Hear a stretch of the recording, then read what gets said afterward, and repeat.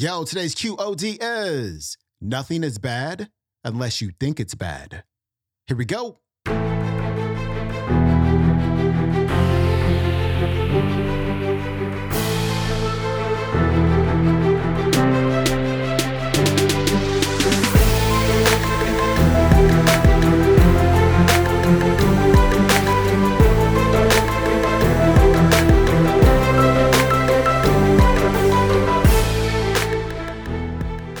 Welcome back to the Quote of the Day Show. I'm your host, Sean Croxton of SeanCroxton.com. Our best of 2023 week continues today with Mary Morrissey. And this one got all kinds of votes in my Instagram DMs. Also, there was another talk that was very similar to this one by Dr. Sri Kumar Rao. But since they were so similar, I just decided to go with Mary's talk. But thanks for your votes. And, you know, a couple really important things that I've learned in my life. Number one, you've heard me say this before, it means what you make it mean, right? And so something can happen in your life, you interpret it, you make it mean something, and that could be positive or negative. Somebody else can experience the very same thing and get a completely different interpretation. So it means what you make it mean. You are the one who's attributing a particular meaning to a situation, a circumstance, or event. The other thing I learned from Dr. John DeMartini, which is the law of polarity, which means that for any situation, for anything, it has two sides. There's a positive and then there's negative. And I'll never forget, he says, there's no such thing as a one-sided magnet. You're always going to have the positive charge. You're always going to have the negative charge. No matter how thinly you slice it, you will never get a one-sided magnet, right? You can't do it. And so I look at life and experiences that way. And so as Mary's going to talk about, even though terrible things can happen in your life, there's always another side to it. There is always another positive side to it. And the key to recognizing that positive side is to do the pause button, technique that she's going to teach in today's episode. Mary Morrissey's coming up. My first introduction to the pause button was in 1971. I went to a seminar I didn't want to be at, to please somebody I was with. Well, it wasn't a seminar, it was a church service, but it was very much a seminar in how this thing works. And the speaker that day said, and I went because my kid's dad really wanted to go there. He wanted to go on that Sunday, and I said no, and I slept in. And he came back and said, that first service was so great, come with me for the second service. And because I had agreed to work on that marriage, I said, okay, and I got up and I went. And the minister that day said, nothing is bad unless you think it's bad. I'm 22 years old. You might remember your 22-year-old self.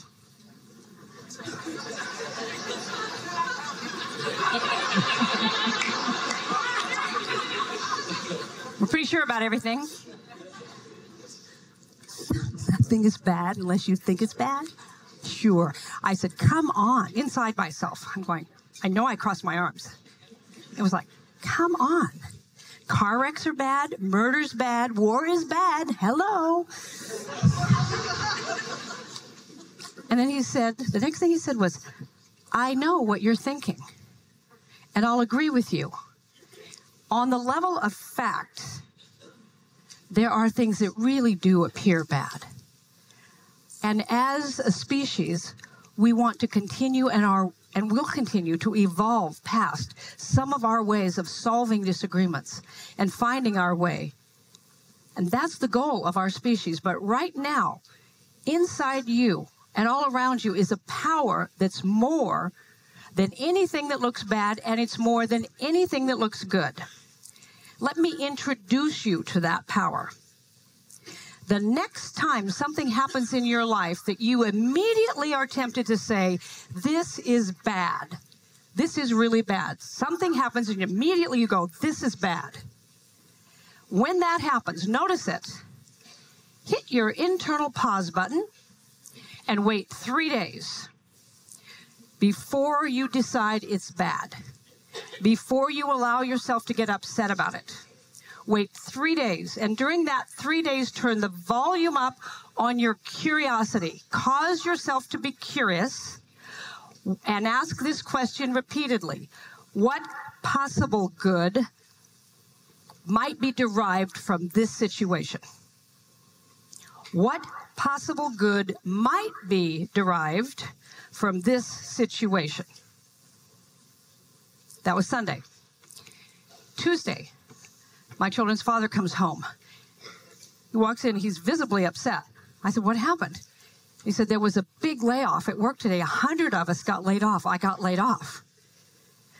My own personal evolution at that point was very much all about me.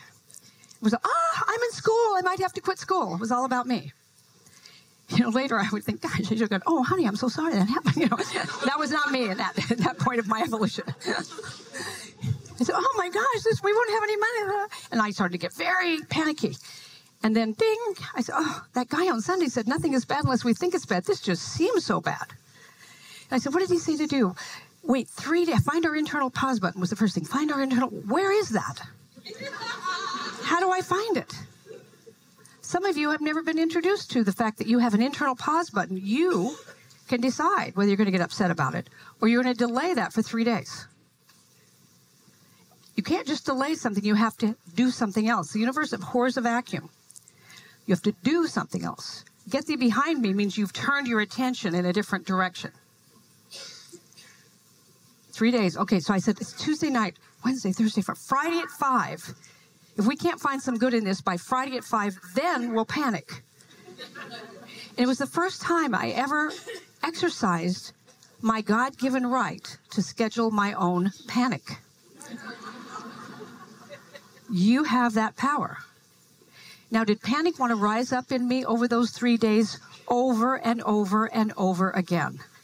The same way doubt wanted to rise up in me when the LA Times is printing declining housing market, when the houses on our street are dropping their prices, when one of my best friends goes, in this market? Doubt. But I had agreed to hold myself accountable to a possibility. In all the realm of possibility, there has to be one possibility where there's somebody who buys it, who loves the house the way we loved it, at a fair price, we all feel good about it, and it's easy. And I kept generating connection to that possibility. This was my very first entry of this in 1971. This seems really bad. What are we supposed to do? We're supposed to think of what possible good might be derived from the situation. And my husband was very much better at it than I was. He says, well, I drive an hour and a half each way to work. What if I didn't have to? See, I wasn't the one driving. He was the one driving. So he said, what if I didn't have to drive so far? I said, well, that'd be good. And the minister had given us one other piece of instruction. While you've turned the volume up on your curiosity, everything that could be good that might happen in this situation, write it down. He didn't know, we didn't have the research then on brain science. What happens when you think it up and then write it down. What that does to the wiring. Shorter drive. That would seem good. What else could be good? Maybe I'd make a little more money. That'd be great. More money. Shorter drive, more money. You heard Tony say, half the time, more money. That possibility existed all along the time he was having anaphylactic shock before he realized what he was really allergic to was the work and the confinement of it. It was killing him. He was checking his soul at the door every day he went to work. We needed to uncover that. We needed to unpack that. We needed to get inside that so he could know what was going on inside him. Shorter hours, maybe I could have that. Maybe I could drive less. Maybe I could make a little more money. While we were thinking shorter hours, because we were thinking shorter hours, places that he might work that were closer to us started to occur to us. Because we were thinking shorter drive, places that were within a shorter drive started to occur to us. Who created a job that was an hour and a half away? We did. A part of us didn't believe we could have a job, he could have a job close enough. So we were living from our best thinking. This was an interrupt. It was an interrupt in the pattern of life we had. Now we had a skill set for how to handle what looked like a big problem, but from a different mindset, a growth mindset rather than a fixed mindset. And I had to work really hard to not have panic overtake me. We kept working with that, going back to that, reminding each other. We didn't even really know what we were doing, but we did it.